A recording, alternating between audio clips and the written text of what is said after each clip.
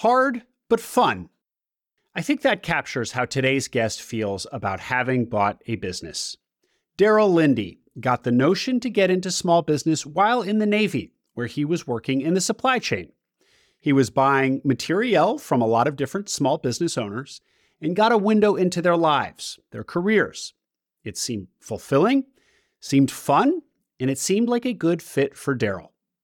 One MBA later, and he had found a business doing $650,000 of SDE right there in Rhode Island, where he lived and he and his wife had resolved to stay. He closed this past July 2023. Now, about that MBA, listen for what Darrell has to say about whether you should have one before going down this path. Hint, nope.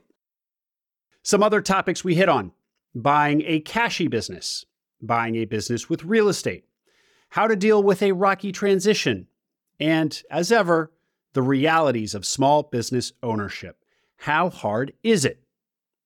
Also, at the end, Darrell and I talk about New Majority Capital, his initiative to enable more underrepresented people to become owners using the path of ETA. Please enjoy this conversation with Darrell Linde, owner of AA Thrifty Sign and Awning.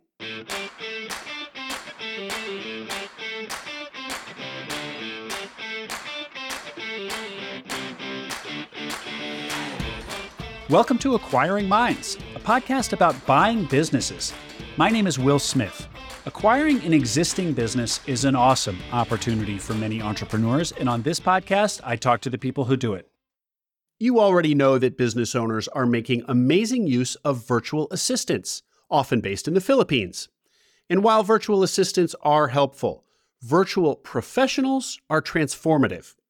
More Staffing is a boutique agency that hires A players in the Philippines, not for simple tasks, but for deep competency work. Think operators, supply chain managers, controllers.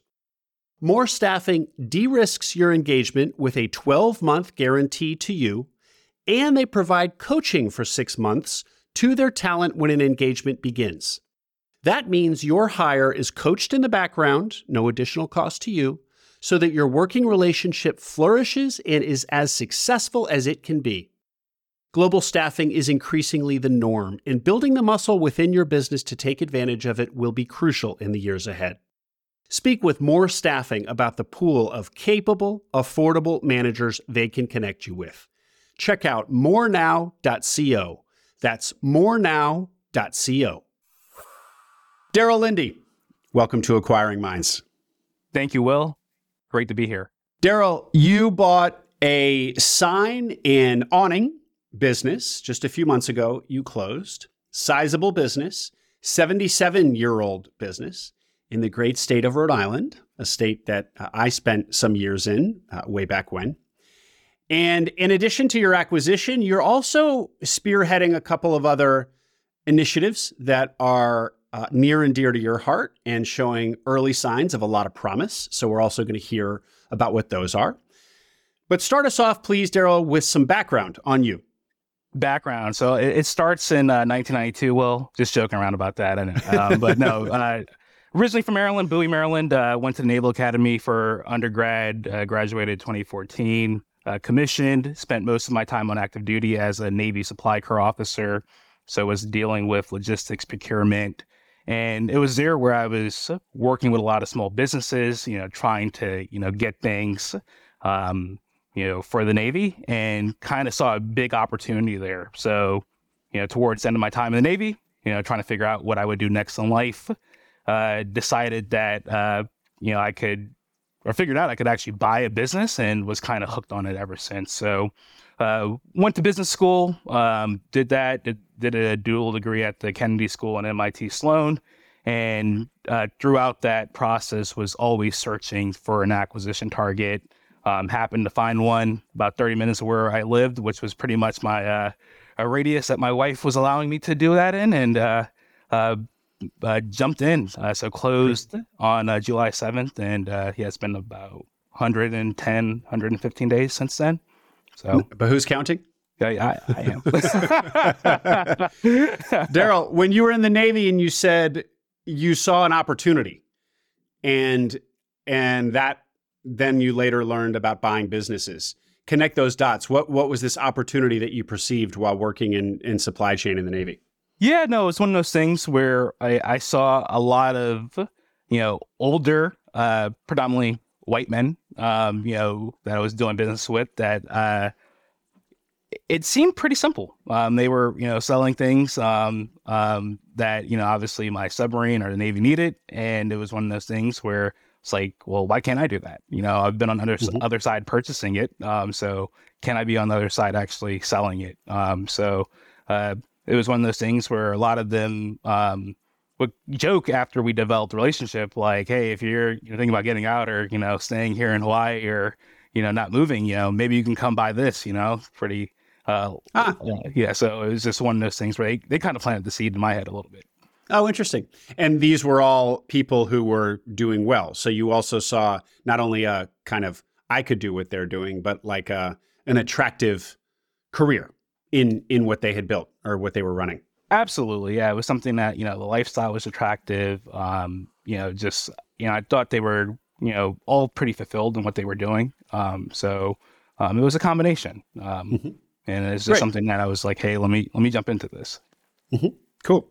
And were you somebody who had kind of was predestined to be in business or to be an entrepreneur, or were this exposure to this kind of class of small business owner, was that really your first inkling that you might be an entrepreneur?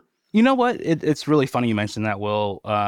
My grandfather, started a business, third generation right now. So was always kind of familiar with the small business realm, but just growing up in the DC area, both my parents kind of working, in, government or nonprofit. It was one of those things where I felt like I was never going to do it until I really got close to it. Being in the Navy and kind of was like, well, why not do this? What else am I going to do once I get out of the Navy? And this seems pretty fun and another challenge. So great. Thank you.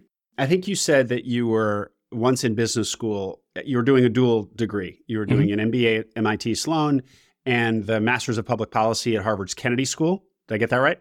Yeah. Public administration, but public administration.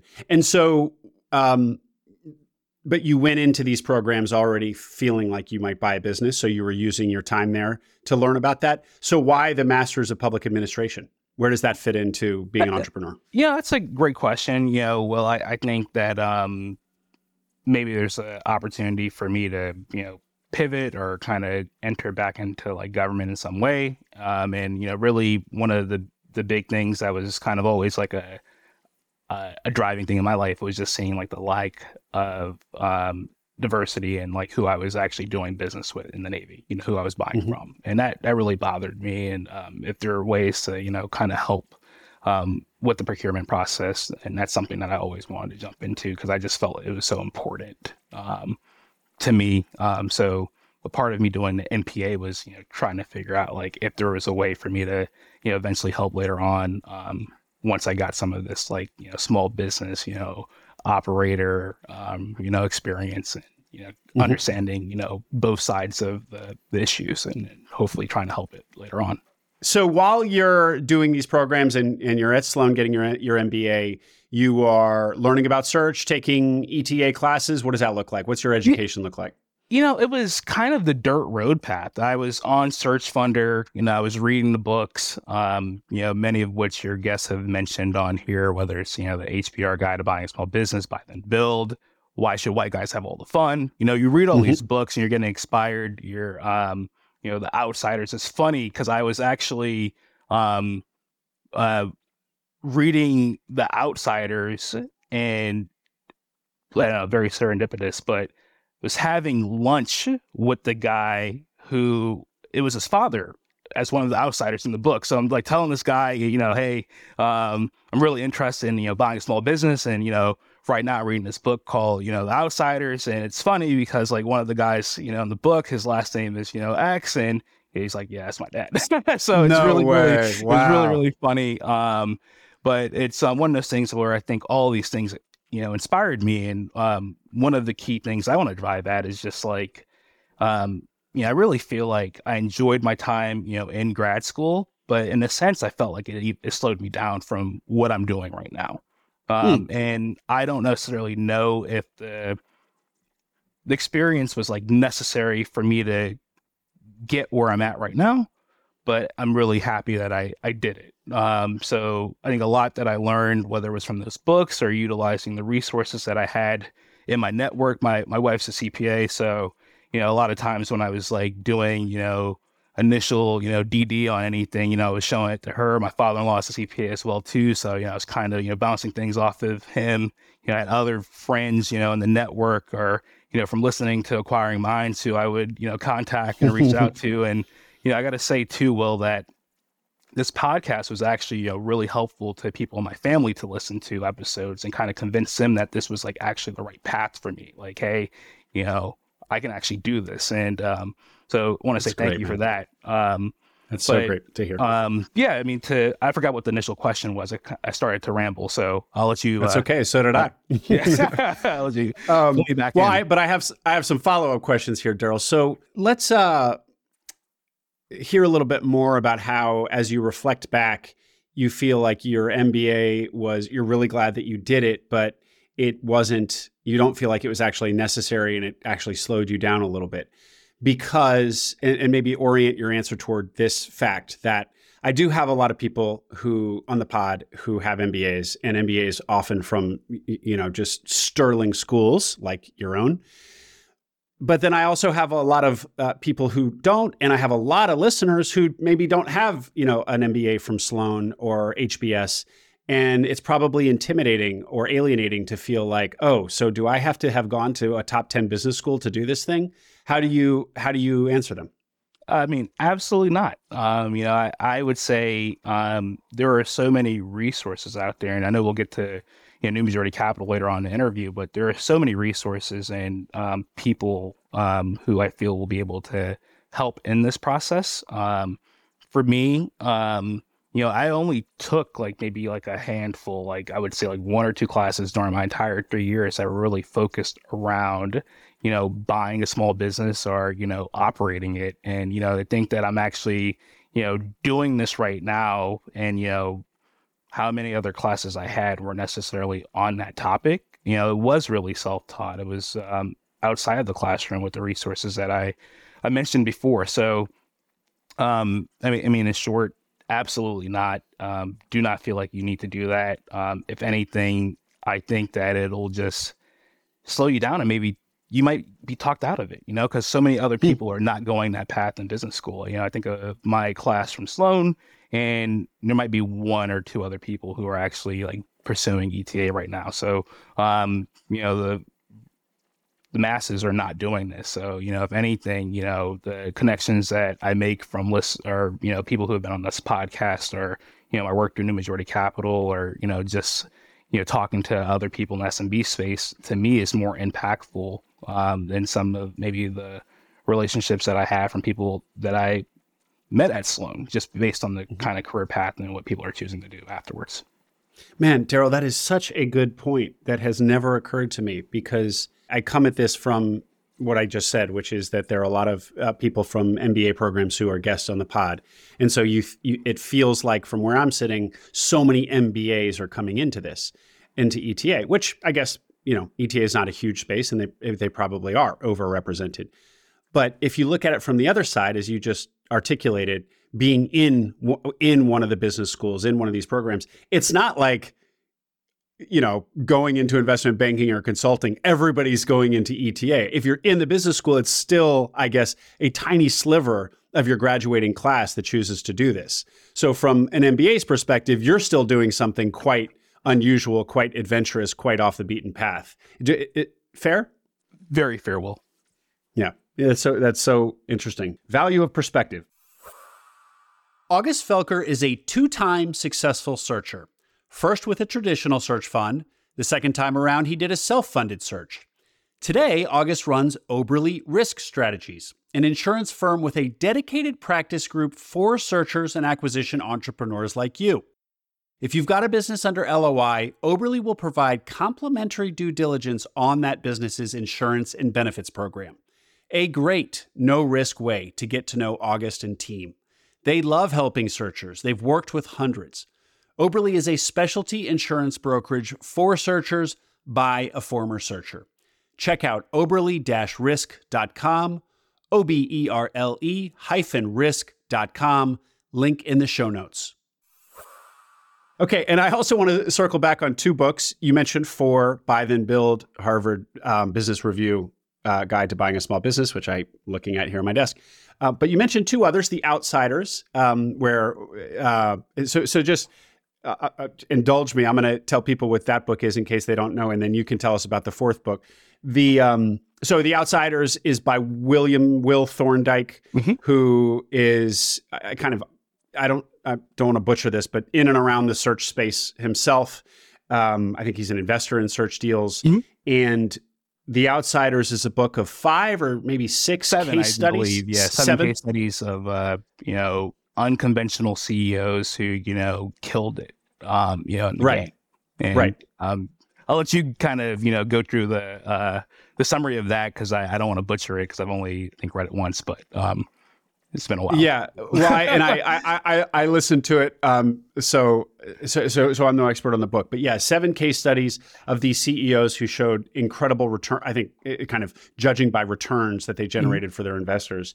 And one example is it John Maloney, the guy who was Comcast or Cox, the early cable television pioneer. And a lot of his story is about acquisition, and he's actually the guy who came up with the framework of EBITDA. He's credited as kind of the inventor of that term. So anyway, it's a case study of these 7 kind of historically overlooked CEOs who just generated incredible returns over long periods of time. It's pretty dense, and they're truly like case studies. So this isn't necessarily like a nail biter. It's more of like a methodical look at how they did what they did. And then the other book, Daryl, is Why Should White Guys Have All the Fun? It's a book that's been mentioned here and there on this podcast, but tell us what that book is all about. Yeah, no, it's a book about Reginald Lewis, who was an acquisition entrepreneur who was formerly a lawyer, doing a lot of stuff on the deal side and kind of just got into the game. And story is very inspiring. I would really encourage listeners here to just pick that up on audio or hard copy, however you consume your books. But to me, it was really great. Just kind of see someone like me, do it. Totally. I know you've had others on the podcast like Bruce Van and things like that. So I really love those. People who I would say are, predecessors to me in this game, who, are doing it and, are doing it well and, kind of giving back to others too. So totally. Awesome, man. Yeah. So Why Should White Guys Have All the Fun? Also to note, Reggie Lewis was active in the 80s. So this is an older story, but he was wildly successful. And at a time when, the Black community was much less represented than even today. And he just absolutely crushed it. And that book has been an inspiration for many Black and otherwise. So this isn't just a book for, ambitious African-American people to read. It's a book for all of us. It's really quite an inspiring story. Great. Thank you for that, Daryl. So pick us up. You're at Sloan, and when does your search begin in earnest? Yeah, no. So I think at a certain point, if I remember it correctly, I know my wife and I were like doing like this 5-day hike in Brazil, and like talking about like goals into the new year of 2022, and I still had a year and a half of business school left, and I was like, I just need to do this now. I just need to do the search, and like my wife's talking about her goals too, and I'm just like, hey, 2022. Like I'm starting to search actively, no more of this, just, networking and trying to like, build up the context and, figure it out. Like I'm doing, self-funded search, so got back from Brazil and, actively started searching, so was still in school, had 3 semesters left, as I mentioned, but was really organizing my day to where, I, was reviewing a certain amount of deals a day, trying to do site visits, plan my schedule around it, and just kind of be consistent. Got my first deal under LOI that May, and it's so funny how things kind of come full circle. The first company that I had under LOI, it didn't actually pan out as far as an opportunity, is actually a current customer of mine, or a current client. So we're doing some work for them, which is just like so funny. So I actually like 2 weeks ago sent a picture to the two former owners who have since then sold, kind of just joking around saying, hey, it's come full circle, so I was actively looking for Daryl, deals. let me hop in. Why did you choose self-funded versus some of the other options, namely traditional search fund? So I guess this is a key point. So was stationed in Newport, Rhode Island, last duty station, and I know you spent some time at Brown. My wife did not want to leave Newport, so we've been here since 2018, and I just knew that Rhode Island was going to be home. So to me, I knew I had a very small geographic radius. Really wanted to find something that was 10 minutes away from where I live, but I landed on something that was 30 minutes away, which I'm super happy about. But I just knew the geographic lack of flexibility that I had was one of those things that led me there. And then also too, with everything from wanting to be the majority owner of the business that I was buying for purposes of just control and being able to certify my business, whether it's veteran owned or minority owned, all those different things. It kind of led me to the path that doing self-funded was like the only way I could go. Yeah, makes sense. And for people who don't know, Newport, Rhode Island is a lovely New England town. They're one of its big tourist attractions, other than I guess the boating and just the loveliness, is I can't remember the name, but there are these the robber baron mansions from the what's the name of that era? The kind of I'm forgetting.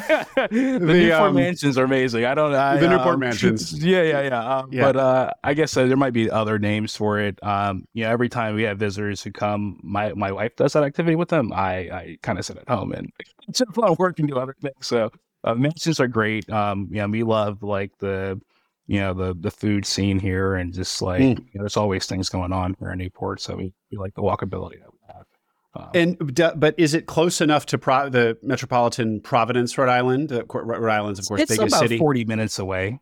So could your search extend to Providence or no? It was technically, it was. So, as I told you during the pre-call, I bought in Warwick, Rhode Island, so about 30 minutes away. So I'm actually walking distance from the airport, which is pretty cool. So, walking to the airport. Interesting. Yeah, I've done it. I've walked to my flight. Really?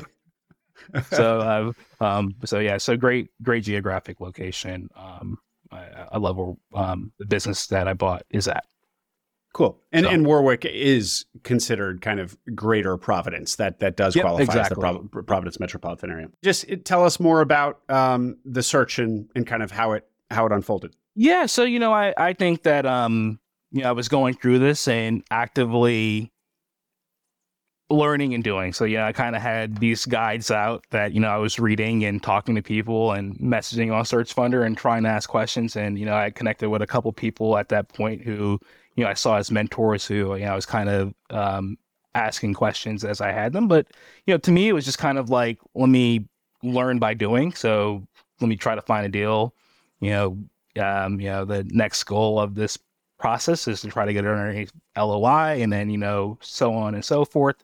So the first deal that I found was for a ship maintenance company, and I really liked that aspect because I understood the opportunity just based on my time in the Navy. So they were doing ship maintenance. They had a fabrication division that they were making all types of niche things for ships, and then they also had a generator division. They were selling and leasing generators, and got to LOI on that deal. And I think with just how much time I had left in school, and this being a year out from when I was actually graduating, I kind of had a little bit of cold feet. It was just, there were certain things where even though the company was about 20 minutes away from where I lived. A lot of the work they were doing was, at shipyards, whether it was up in Boston. So it was really not the best geographic fit for me, just based on like how diverse the wide or spread out the work was, excuse me.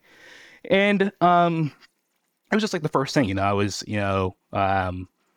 a little bit like, man, wow, like, I said I wanted to do this thing, in January, and here it is, it's May, and I have a deal already, like this is like too soon with everything going on. So, I think after talking to the sellers, and, they had some apprehensions too, just with the way I wanted to structure the deal, that it just made sense that, we kind of went our own ways, and there was no bad blood there. They actually found a strategic in the space to end up acquiring them. But, that showed me so much, whether it was just like dealing with the brokers, drafting, an LOI, being able to put together like initial like structure, like, talking to like the banks and, trying to figure out like financing, where I felt like the learnings from that first one, just like it gave me a lot of confidence to say like, hey, okay, cool. When the next one comes,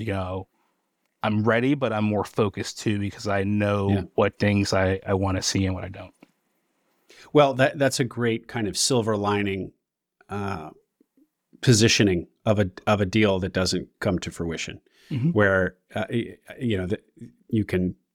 just learn a lot going through the process, even if you don't get it across the finish line. Not to say that all the brokenhearted searchers out there who have spent tens of thousands of dollars on a deal that died, I know that that's cold comfort. But there is some value, at least like you experienced to going through the deal process, because you learn a ton at every turn. So yeah, and I think to a point to that too. I think for me at that point, I had no deal costs. It was so early on that like I didn't engage like any lawyers or QOV. Like a lot of the stuff that I was doing was just within my network. But I felt like there was like a big time suck. So I wasn't like, fully happy that this happened. I think about like one of my semesters at school, like I was like, oh man, like I wanted to search. I started searching, but then I missed out on all like the fun, social aspects of school that, it's a big part of, the graduate school experience. So to me, it wasn't, as fun, when I was going through it, but now I look back and I'm like, man, it definitely was a good experience, and glad that I had that first one underneath my belt. Yeah. So you were investing quite a bit of time, even if you weren't putting any money into it yet. Yeah. Okay. So carry on. So at that point, the deal, kind of falls apart and go my separate ways with the sellers. And then it was like, okay, summer's coming. I was hoping to really close on a deal at some point, like during the summertime, so I could just like ease myself into the business and figure out how I was going to finish school.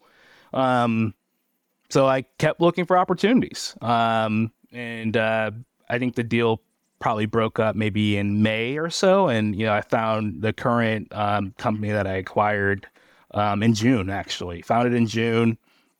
So it's funny because I found it on BizBuySell, and it was listed as like a niche manufacturer. And from my time spent with that first business that I mentioned, them just having that like fabrication division for the business, I was like, man, this is really what I'm like looking for, like something that, if worse comes to worse, I could always pivot like what I make, whether it's some sort of like DoD application for it.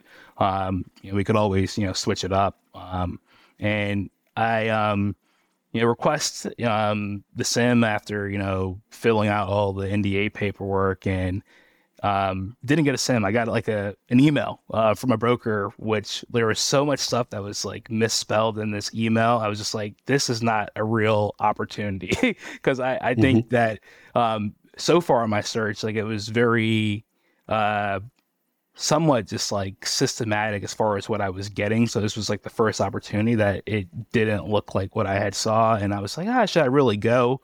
But after requesting it, the broker gave me a call and we started talking, and he gave me some more color, and I was like, okay, maybe this is like a really serious opportunity. Let me go and actually like look and explore the business. So I get there, and it's a sign and awning manufacturer, and I go in, and it's funny because I go after hours, probably around like 5 o'clock. All the employees are not there, and I see all of the projects that are currently in production that are in this shop, and I'm like, wow, this is everything that I've seen like in the community, like things down in Newport, things in Providence. Like I've seen these like businesses, and I'm like, man, this is amazing. Just like signage, like it's and awnings and things like that. So I really fell in love, I think, with like the opportunity once I actually toured the business. So like one like big, I guess, like lesson or takeaway that I think I had from that experience was just like, man, like if I had just like,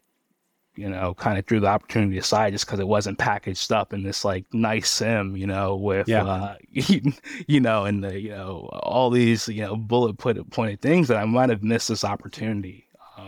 It's a great takeaway. I was just looking at Biz Buy Sell, as one does, this week, and came across a teaser that had misspellings in the title, and not to mention in like the actual paragraph describing the business.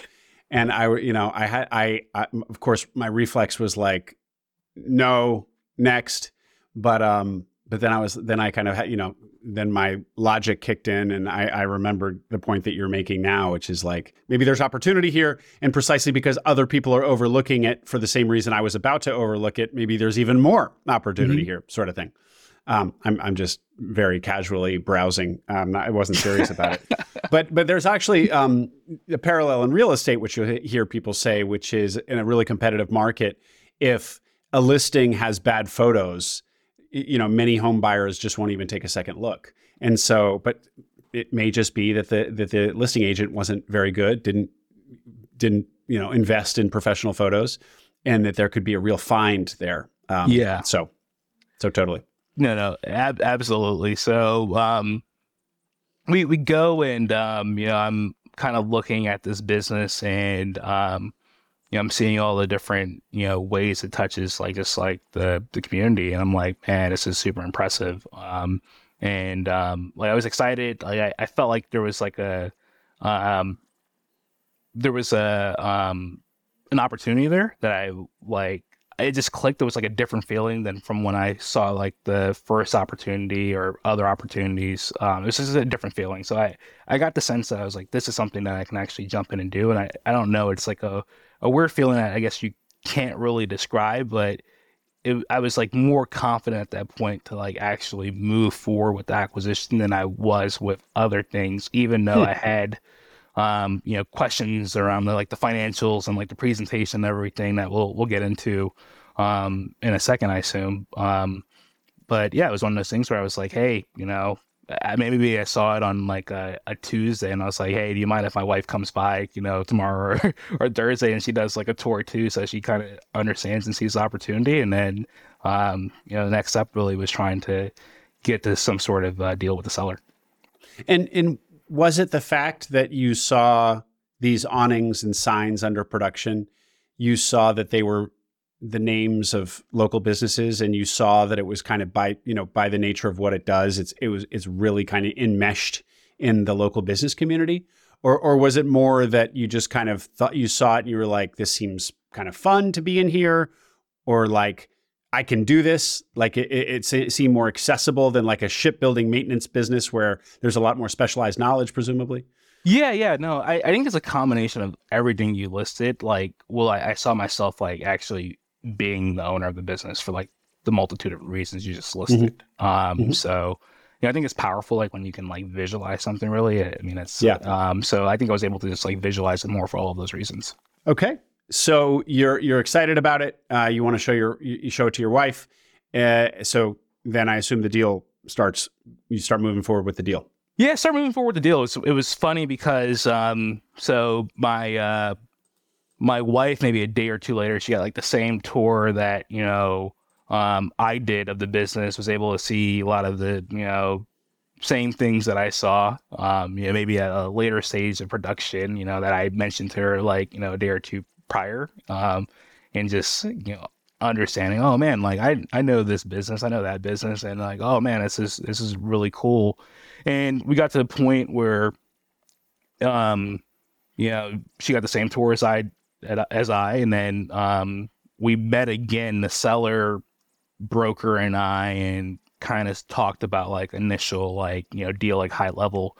I had put together something based on the numbers that were presented to me, and kind of like just how I felt, assigning like a 3x multiple to discretionary earnings, and was like, hey, would love to buy the real estate too in the deal, and we could talk about that piece, and tried to get to a deal with the seller, and it was really that was a little bit more intimidating to me, just because this opportunity, what it was listed at on Biz Buy Sell was a lot higher, and I feel like if anything, what the broker presented like made it seem like it was worth a lot less. But then when I got and saw the business, I was like, okay, well, there's some like sort of middle ground here between what it was presented as on Biz Buy or what the seller wanted for it versus what the broker presented it as, and like me actually, kind of seeing it, in the flesh. So, yeah. Can you give us some stats of the business in terms of numbers and headcount? Yeah. So, the 2021 discretionary earnings were right around 645,000. So felt comfortable going in at a 3x multiple for that. The seller had an appraisal on the real estate done, and one piece of that was going for 1.6. So felt comfortable with that, and kind of was like, hey, if the real estate doesn't appraise for that value, then obviously we would, have to figure out how to make that work. But it did appraise for that, plus more. So felt good about that. It was just that when I get to the point where I'm, making the offer, it was, well, hey, there's this other component of the business, that you should know about. All of our customers don't pay by ACH and a credit card or wire. I'm like, what do you mean? And I guess the listeners here can kind of read through the lines, because I think this is something that is probably pretty common with small businesses, especially ones that have been around for a while. That there's some cash. So it was very difficult for me, kind of as like the former Navy supply corps officer who got audited and more by the book to kind of be presented with this information that and hey, we're a little bit better than we're actually kind of presenting because of this. And it was funny because I don't know how scripted this was, but the owner kind of pulls out a wad of cash, and kind of is showing me that hey, yeah, so. I can't. When you become owner, you will be carrying around giant rolls of hundreds. So it's a very cashy business. So yeah. So if a cash heavy business is, there's kind of a lot of flags around that. It's typically. I'll correct you real quick. Yeah, I don't know if that's necessarily a cash heavy business. Our customer base is very diverse, and some people prefer to pay with cash. But there's a lot of actual cold hard currency flowing in and out of the business, more than you might be used to. Mm-hmm. And so there are a few concerns there. First is that gives a small business owner the opportunity to underreport their income. So, they're making an extra $100,000 or $200,000 in revenue that they don't report because it's not tracked anywhere, because it's in cash. Mm-hmm. And so you have to figure out how to weigh that. And then you have to just, you have to wonder if that has been a temptation of the sellers, and if the seller therefore has other temptations, and then also if there's a difference in valuation, because if there's enough cash going through and they've really underreported that cash, and they're telling you, oh no, actually we do, I'm just being arbitrary here, $1 million in revenue, not 800 that we report to the IRS. What are you, buyers, supposed to do with that information? Are you supposed to give them credit for $1 million or credit for what their tax, what their tax return says, 800,000? So it's a complicating factor. And it's just not very buttoned up. Like you said, you're used to a very kind of audited, buttoned up process from the Navy. So I'm kind of taking your point and running with it, but does that feel right? Like about how you were reacting?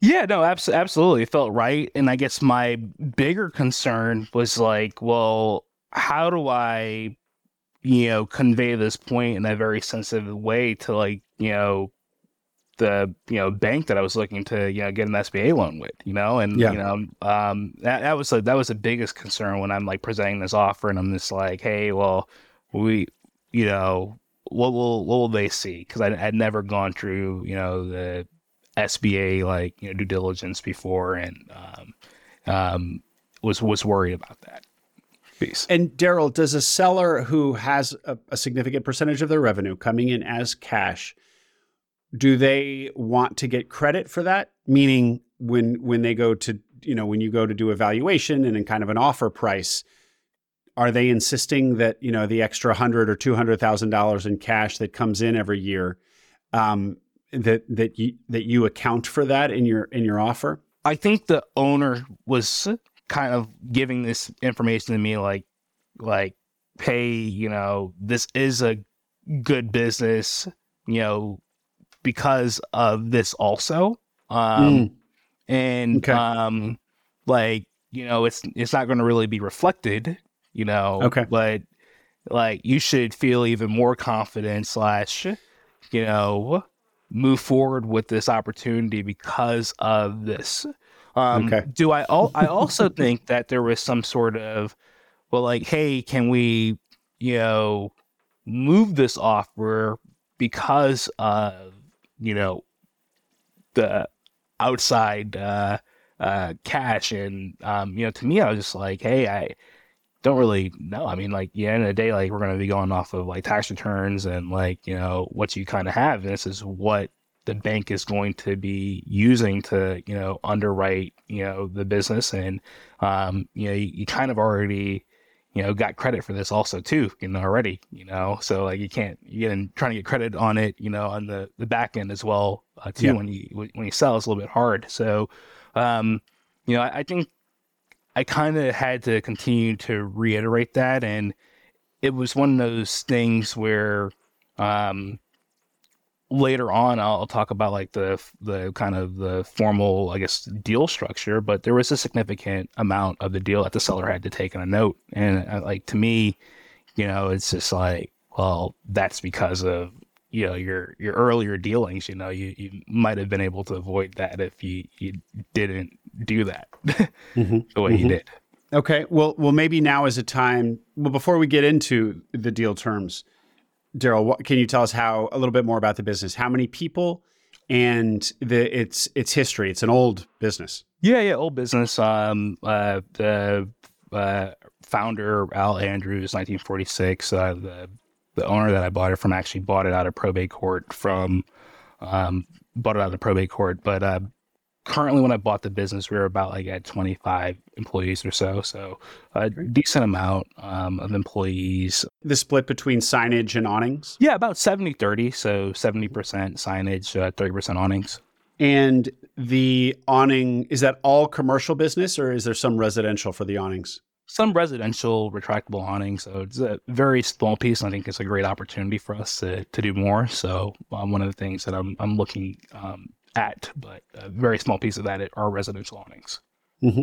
So it's mostly a B2B business. Yep. And how did you get comfortable with the non-recurring nature of buying a sign? If I'm a business, I only need to buy a sign or an awning once every however many years. Well, it's so crazy. I mean, I think that, initially I was recurring revenue, but, to me, I was the project-based stuff, it's all over. And it's to me, whether this is, schools or universities, hospitals, our client base is so wide, or who we touch. So I was like, everyone needs a sign. Where are you at? And when I looked at like the landscape of just like Rhode Island, like it was one of the only places to really go. So it was really cool, just based on the nature of the work. We can do everything from the design to installation. So like we're full service. So a lot of other places aren't. So definitely advantage we have. But I got comfortable with it, Will, because it was all over, it was needed, and I just saw the opportunity. So I was like, there's always going to be work for this business. Mm-hmm. Well, and it's the longevity of the business also, of course, is a testament to its enduring profitability. You had said that there's kind of nowhere else to go in Rhode Island, meaning it's a leader in the market in Rhode Island.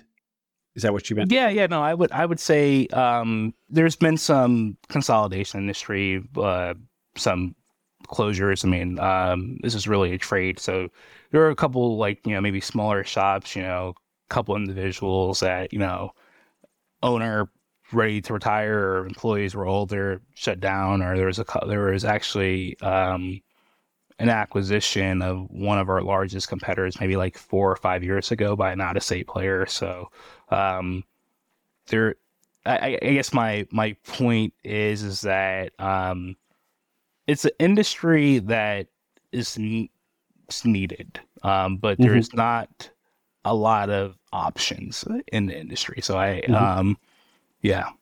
so I felt pretty comfortable because of that too. Yeah. Well, that sure is a nice, defensible, powerful place to sit. So let's hear about the deal. I definitely, we still got a ways to go in your story, Daryl, and I'm mindful of time, but I want to hear how operating has gone, and of course, I want to get to your other projects as well. So let's get into the terms of the deal, and we'll keep rocking here.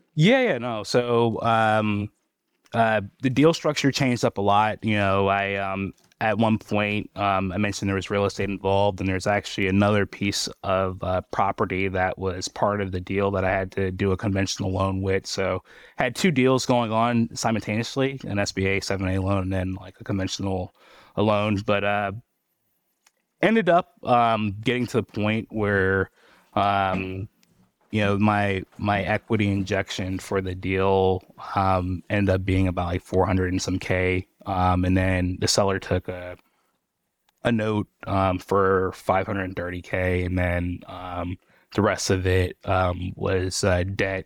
And so I'm including like, the working capital that I or I guess post deal, we got working capital obviously, but it was a struggle because initially the way I was structuring the deal, the seller was going to have like part of his note on full standby, and he was 78 years old. So he was just like, I'm not going to do this if, it's going to take me, 18 years or whatever it is to, get fully paid out. So that was one thing that we had to work our way through. But yeah, we did. And, his note is over a 5-year note, and over a 5-year period. And it's on standby for 2 years. So that's how we ended up dealing with it. So great.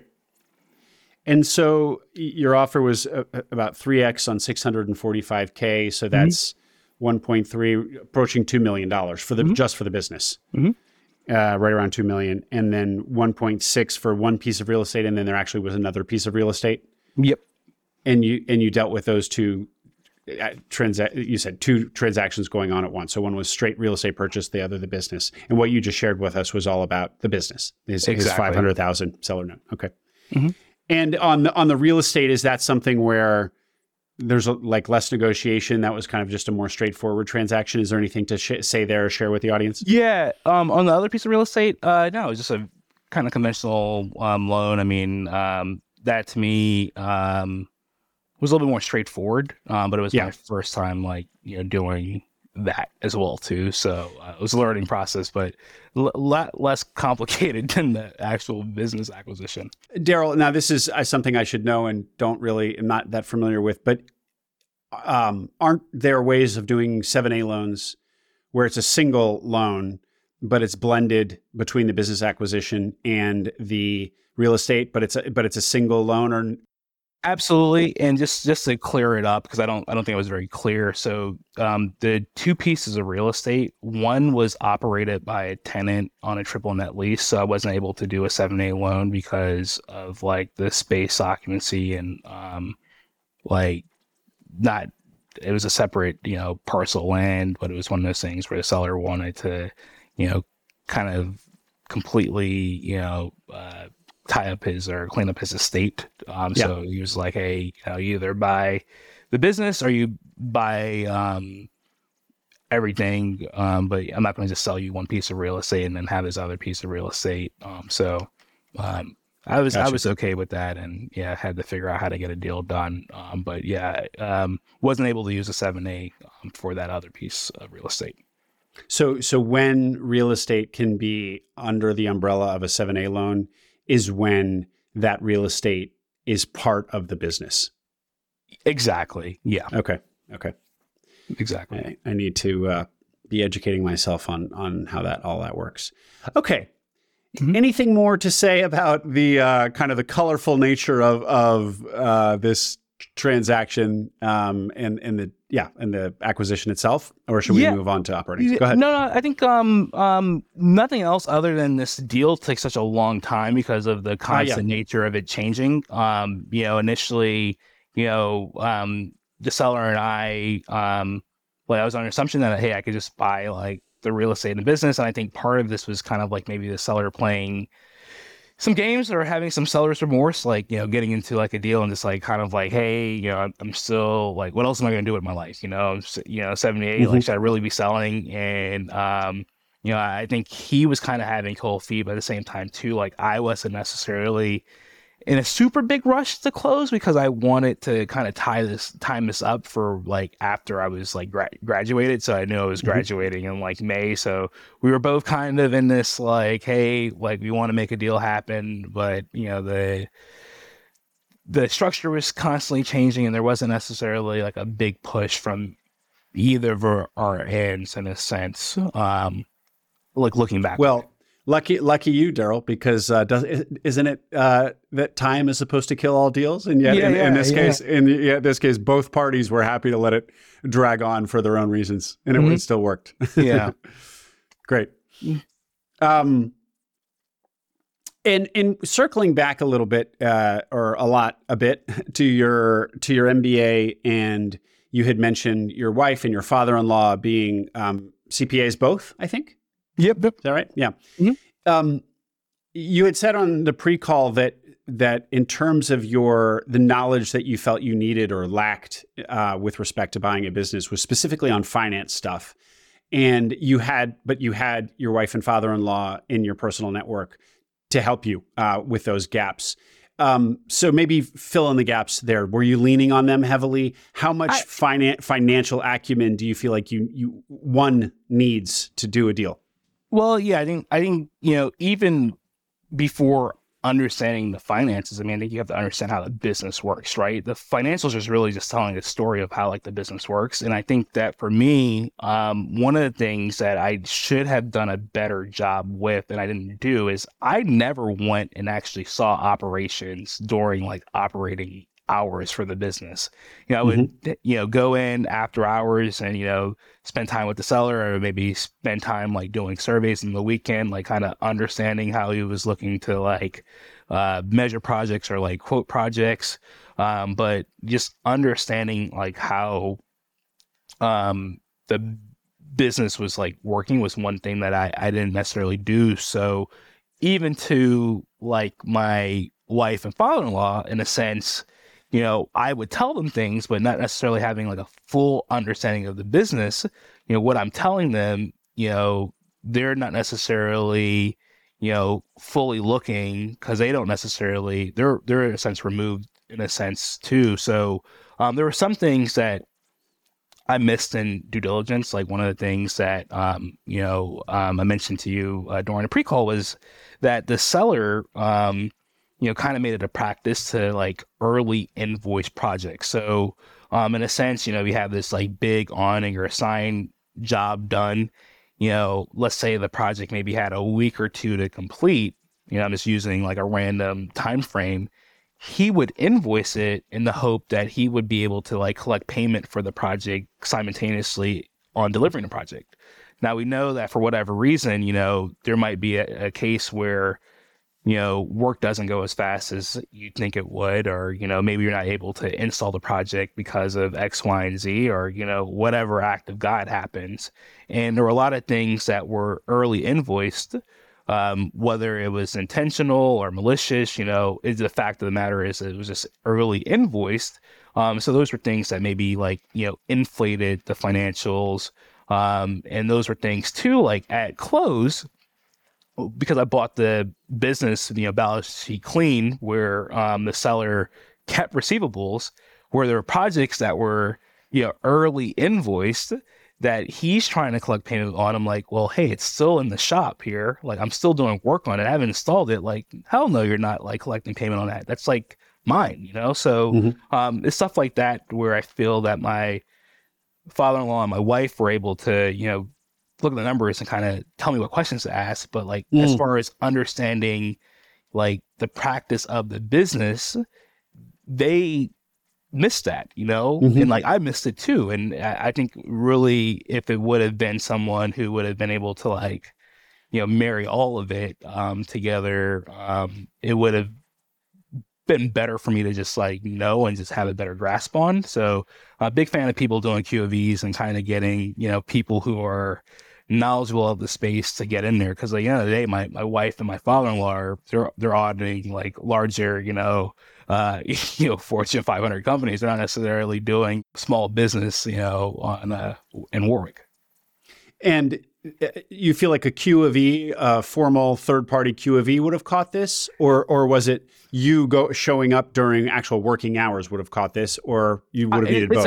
It's a combination, right? I think it's a combination of it, and I think for the end of the day, it's obviously some sort, even bringing in a third-party provider, they're somewhat removed in a sense too. So I think it was really on me to have a better understanding of, what the business was, so I could have asked the questions told someone like, hey, look into this for me. Great call out, Daryl. All right, let's move into operations here. Talk to us about how the transition went. Just give us that story. Yeah. So transition, I think, day one, we closed on a Friday. Seller's like, hey, you could come in today, but like, actually, let's do this on a Monday. No one at this point had known that I had actually bought the company. So it was kind of like a secret. So, I was like, okay, cool. Well, what time do I show up? He's like, let's do it 7:45. I'll gather all the employees around and you make your introduction as the new owner of the business. So, prepared, a speech to the team, which I thought went pretty well as far as like who I was, why I was buying the company, like what I wanted to do, values, things like that I had. It went pretty well. I felt like I had people, come up to me and like say, congratulations. Like, I really felt something when you were, speaking, like, I'm pretty excited about this. And then I would say the transition after day one was definitely not what I expected. Things like the business was owned in a trust by the seller and his wife. And, I found out that, the seller was no longer with his wife and that the person who was actually doing all the bookkeeping and accounting, he may or may not have been in a relationship with this person. So there were certain things like that where I was like, oh, shoot, now what did I get into?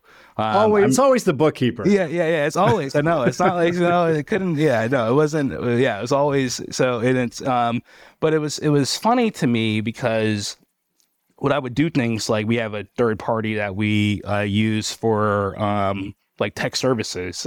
And they were like, I went over, get on like the network and, get email, all that stuff set up on my computer. They're like, well, if you ever terminate someone, you gotta let me know beforehand. And he said it like 4 or 5 times. Like, who do you think I'm going to terminate? I just like, so it was funny because, I ended up having to move, forward without, that bookkeeper. And your MSP, your IT person predicted that.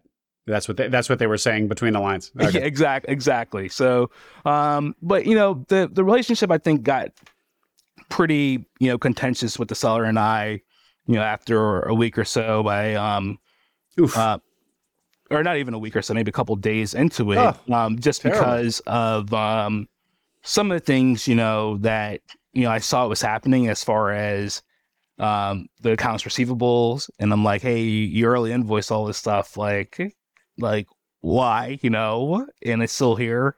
And then, the fact that there was one point in our agreement that I thought we were pretty clear on where it was customer deposits. The way our industry works is, customer will put down a 50% deposit before any work is commenced on the job. And for whatever reason, whether it's waiting for permits, or, just work to commence. Maybe we're working with a general contractor and like there's somewhere, in this workflow pipeline that we can't necessarily start what we're going to do because we're waiting for them to get to a certain point.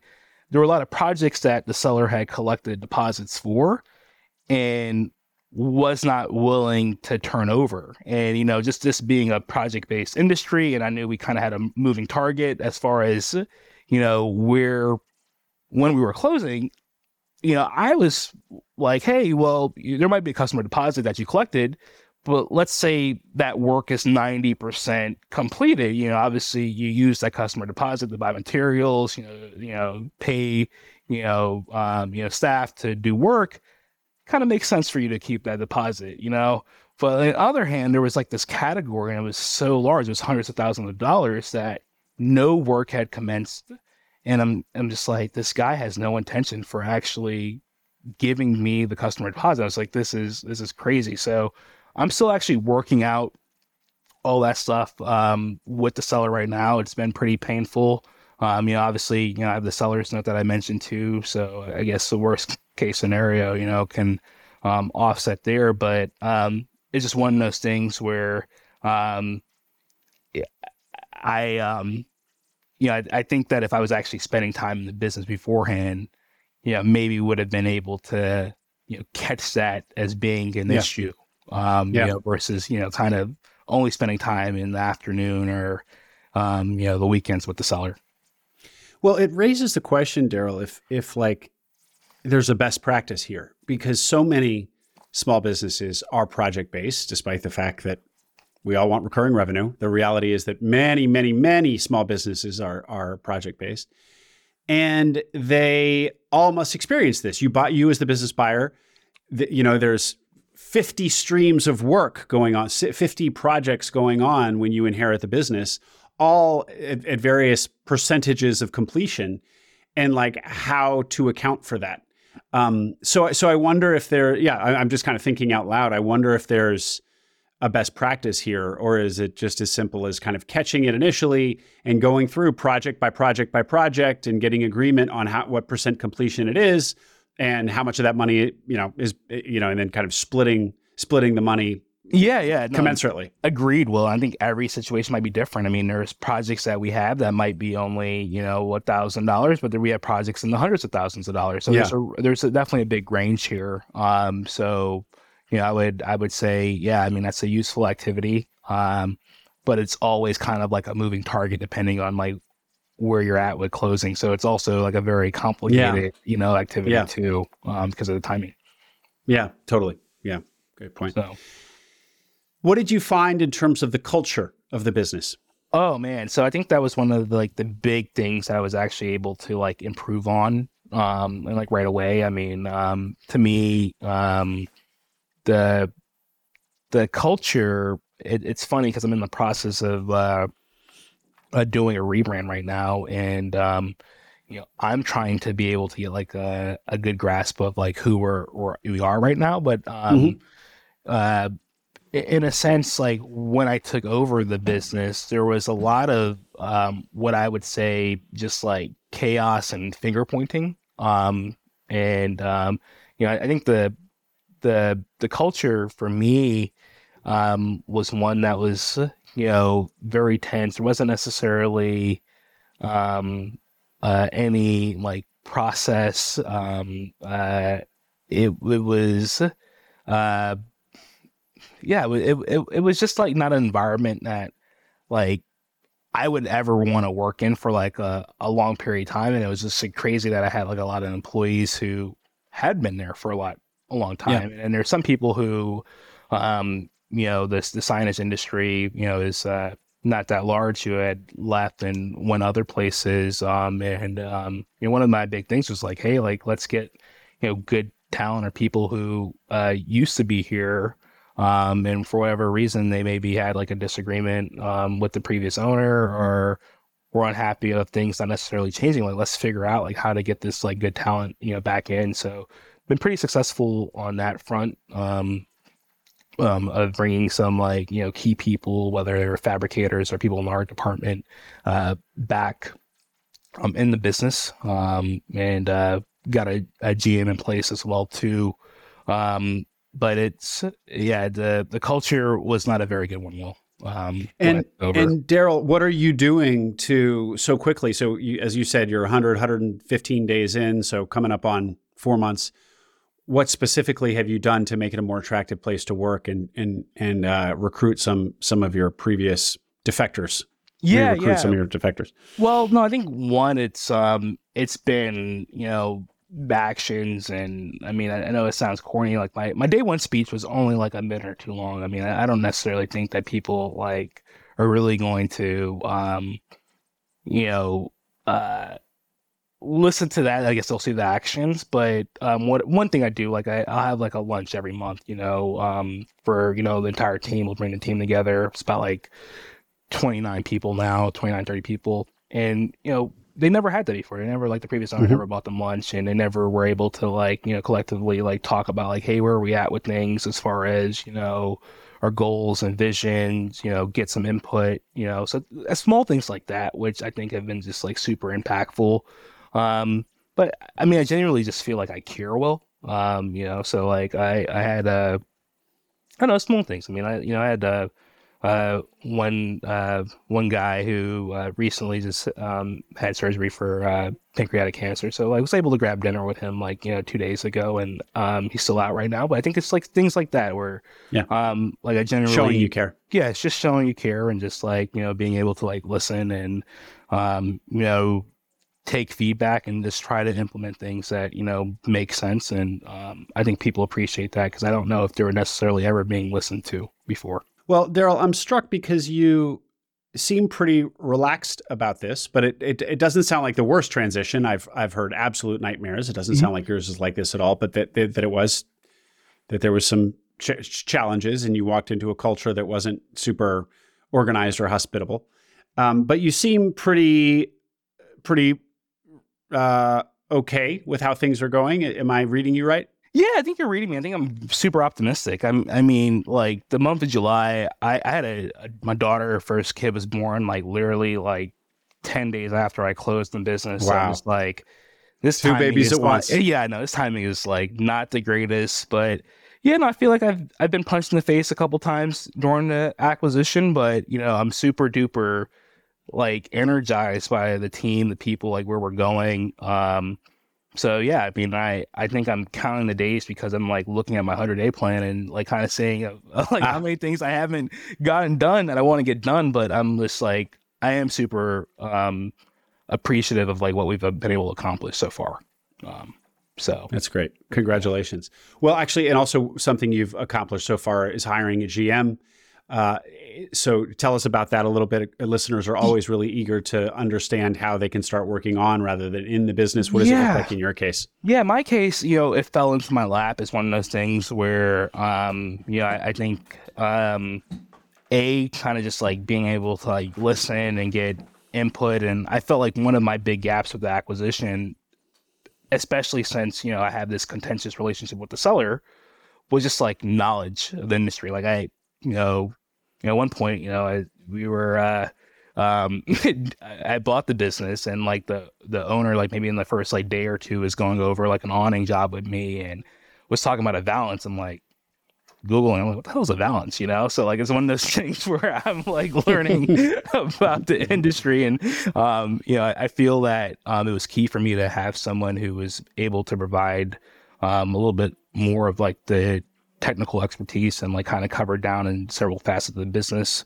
So it's funny because it was happenstance. It was dealing with suppliers, who kind of come in and want to introduce themselves as they know the business was sold. And one of the suppliers who came in to introduce himself ended up being someone who was just like, hey, if there's ever, if you ever saw like, a need or, have like an operations guy or like a GM, like, I would be pretty interested in that. And I kind of kept it in the back of my head, and continue to develop a relationship, with this, supplier, and just like kind of, get to know like who he was and like, understand like, what he brought to the table and like get feedback from others on, whether he would be a good addition to the team. And he's been on board for a little bit over a month now, and it's been absolutely great. I'm at home right now. I'm going to go in after we're done with this interview, but it's definitely good to have some added flexibility. And I think too, one thing I didn't mention, Will, was that my father actually retired from his job, and he's been up here, helping me out in the business too. Sometimes, working with family, there's definitely frustrations, and I think like sometimes I'm like, oh man, it's like my dad like actually like trying to help me, or is he trying to like hurt me? Like what is he trying to do? But he generally has my best interests in mind, and it's been good to have like good people around me trying to help accomplish the mission.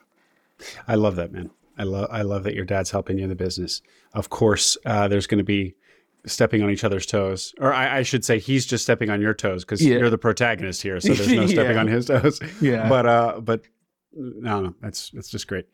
Well, great. So and then hiring the GM, kind of, you weren't even expecting that, and so have you felt a material difference in you just kind of being able to focus on strategic stuff much earlier than you thought? Absolutely. I feel a big difference. I feel that right now, since we're project based, it's our processes are so important, to be able to get jobs out in a timely manner, because when I first bought the business, it was crazy how much jobs were just like sitting in the shop or just like being held up for like different reasons, and just like, man, it's this cash that could be in the bank, because once we actually get this thing installed and are able to wrap up the project, we're able to invoice the customer right away. So trying to, clean up those processes so we can just become more efficient and, deliver to the customer faster. So I felt a huge difference since he's been on board. Daryl, stepping back a little bit just to reflect on now being a small business owner, I want to ask you two related questions. As context, running a small business is difficult, is hard. Some people are very overwhelmed by it, even if they know it's going to be hard. Once they actually get into it, it's harder than they thought it would be. How hard do you think it is in your experience so far? And maybe kind of follow up to that is, how relevant do you think your military supply chain, your Navy supply chain experience has been? Yeah, no, I think the first question, how hard has it been? How hard did I think it was going to be? I thought this was going to be a lot easier just based on like my former experiences as like a naval officer. And it's been a challenge. I think the timing of it, just like how many different things, whether it's like the legal component with the seller that I'm dealing with right now, like the personal family component with my daughter being born, just trying to figure out like how I should like best be spending my time, like, working with my dad for the first time. Like there's all these different challenges that I don't think anything can really prepare you for. You just have to kind of get in there and do it and be committed to figuring it out. And I think that's what my Navy experience taught me, like there's no like book for this, even though you mentioned the books at the beginning of the thing. I mean, I remember one of the first books I gave us at the Naval Academy was like Message to Garcia. And, I always stuck with me, even though I don't even know if I really fully read it. But the summary for it was kind of like, you just got to figure it out. And maybe I might be butchering that takeaway because I don't know if I fully read the book, but I think for me, like everything is just like, hey, we'll figure it out. I mean, no challenge is, insurmountable. There are resources. I mean, there are things that we progressively will get better at and figure it out. And I think if you have that mentality, you'll be successful at it. Even though, I've talked to people who this hasn't worked out for, and there's things that are outside of your control. But I think that even with talking to them, it's kind of like, hey, they'll get on the saddle again and do another one and figure it out. Because I think this is all like, you can all figure it out. You really can. Daryl, anything more to say about your story before we hear about New Majority Capital? Yeah. I can't like tell listeners enough like how much fun I'm having. Like this is fun to me. Like it is cool. Like, being working with the team, and like at the end of the day, like you gotta be having fun doing this stuff, right? And I think you should know down, in your heart, whether or not you feel like you're going to be having fun leading people, figuring big problems out. Like you should know, and I think that was part of me, that I knew from the Navy, hey, I had fun doing this, but man, you gotta have fun with it, and you gotta know you're gonna have fun with this, because if you don't, it'd be miserable. I think some people, my wife, love her, she probably wouldn't enjoy this as much, dealing with all the people issues and the chaos and the stress of it, but I think it's fun.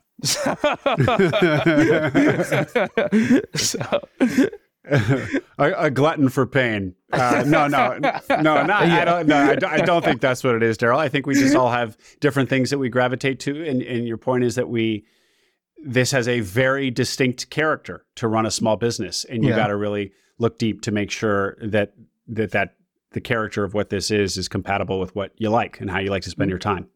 Mm-hmm. Absolutely. So tell us, Daryl, about New Majority Capital. Yeah, no, Will, this is, I think the other side of me is hey, I'm living this, but I also want to create a framework for other people to do this. I think it's so important for us to get more, I don't know if I necessarily want to use the word, underrepresented, but maybe non-traditional people who are in the space. I think about the other business owners I've interacted with, whether or not they've been in the Navy, are,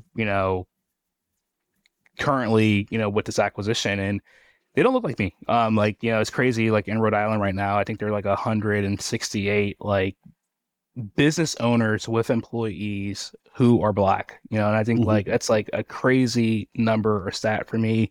And that shouldn't be that way. So, with New Majority Capital, our goal is to, increase the number of women BIPOC entrepreneurs through small business acquisitions. And we have a for-profit entity. We have a foundation. I'll start with our foundation. Our foundation, we run a 10-week course to help entrepreneurs from A to Z to go through this process of buying a small business. And I think the beauty of it is that the course created with some Babson faculty and, my co-founders who, have co-founders who have acquired as well.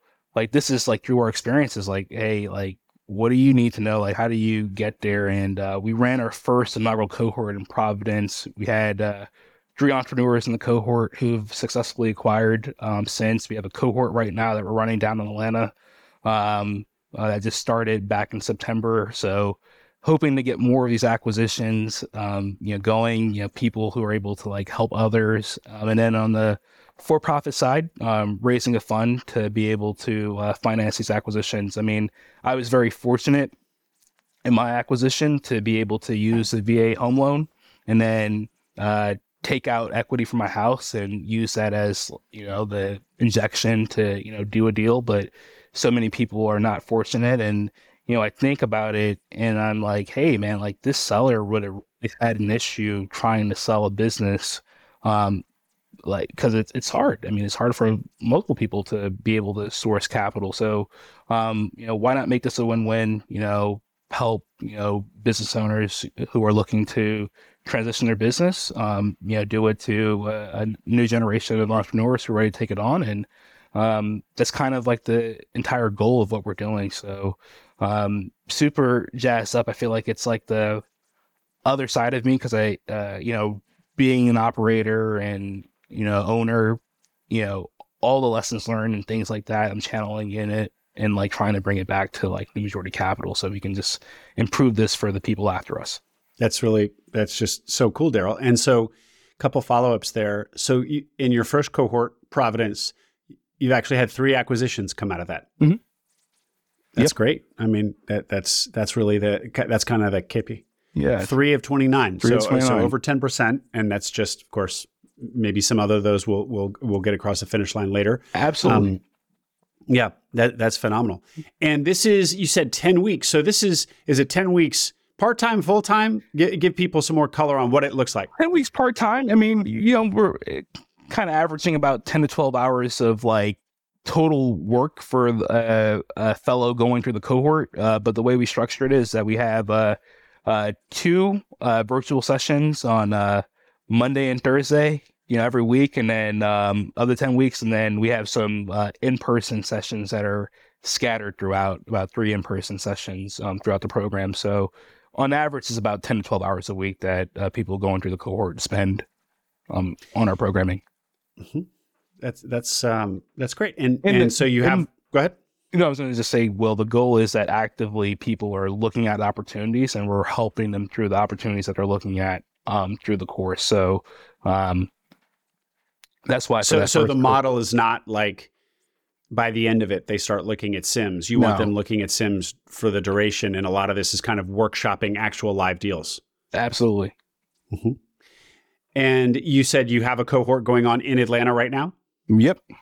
And didn't you tell earlier me this week? Yeah, earlier this week, doing some work with the cohorts. And I'm sorry, I interrupted you. No, that's great. And how many people are in Atlanta in this cohort? We have 37 right now. Oh, and I think you told me that you were also going to launch one in my backyard here in DC. That's the plan next year? Yep, absolutely. So we'll be down in DC in February. So applications and all that stuff will open up sometime in December. So definitely we'll post a note in the show links, or I don't know what you call it actually, show notes. For that. Show notes, yeah. Excuse me, later on. And Daryl, just to circle back to something you said about you used home equity from your home, and you were able to buy your business, and you were able to buy your home because of the VA loan. So you feel like you've benefited from these kind of programs that you otherwise wouldn't have had access to capital, and so you're a believer in kind of that things like that can really move the needle and help individuals in a concrete way. Absolutely. I'm living proof of it right now, Yeah. Buying a Newport, I guess, a while ago was a good decision. So, And Succession Ready. Have you already talked about Succession Ready, or is that? Yeah, no, I haven't. So that's the other side of this coin. Another program that we developed and delivered. And really this is for the business owner who is, thinking about transitioning from their business. How can you, get the most value for your business? What do you have to do to put yourself in a position to exit successfully? So that's been great. We ran a cohort of that back in Providence last fall, had about 21 business owners who were in that cohort. Average business about like $3 million, as far as top line, and they were great, opportunities. So, we're kind of thinking our future goal is like, this is a win-win if we can kind of help, people from Succession Ready and then people from our other group, Beta, that we were talking about before. We can kind of marry these two groups up. It's a win-win, and absolutely, make society a little bit better of a place. Fantastic, Daryl. What is there anything that we haven't touched on that you wanted to get a chance to say? Yeah, no, I one right now, continuing to raise for Fund One for New Majority Capital. So, I know like my biggest like call to action after listening to this, if you're someone who, maybe is thinking about this and, of yourself or people in your network who would be interested in, being an LP in our Fund One, please reach out. But at the end of the day too, I can't reiterate enough, like, you don't have to go to business school to do this. But like, please kind of believe in your heart that it's like the right thing for you to do, because it's so tough. If it's not, so, and it's fun if it is. And a lot of resources and people that will help you out. And I'm one of them. So don't hesitate to reach out. And on that point, Daryl, what's the best way to do that? Daryl, DARRYL at newmajoritycapital.com. Great. I'll also link to your LinkedIn in the show notes. Do you check LinkedIn? I know that's how we first connected, so I guess you do. Yeah, no, I do check on LinkedIn. Great. So you can hit me on LinkedIn. On no other social media though. You won't find me on Instagram or Twitter or anything like that. Okay. So Daryl Linde, this has been great. Thank you very much for coming on, sharing the story, being transparent, telling us about not only your business acquisition, but your other projects, New Majority Capital, chief among them, which sounds like it's something that has the potential to have a whole lot of impact. Absolutely. Thank you, Will, for the time. Really appreciate you. Keep doing what you're doing. Thanks, Daryl.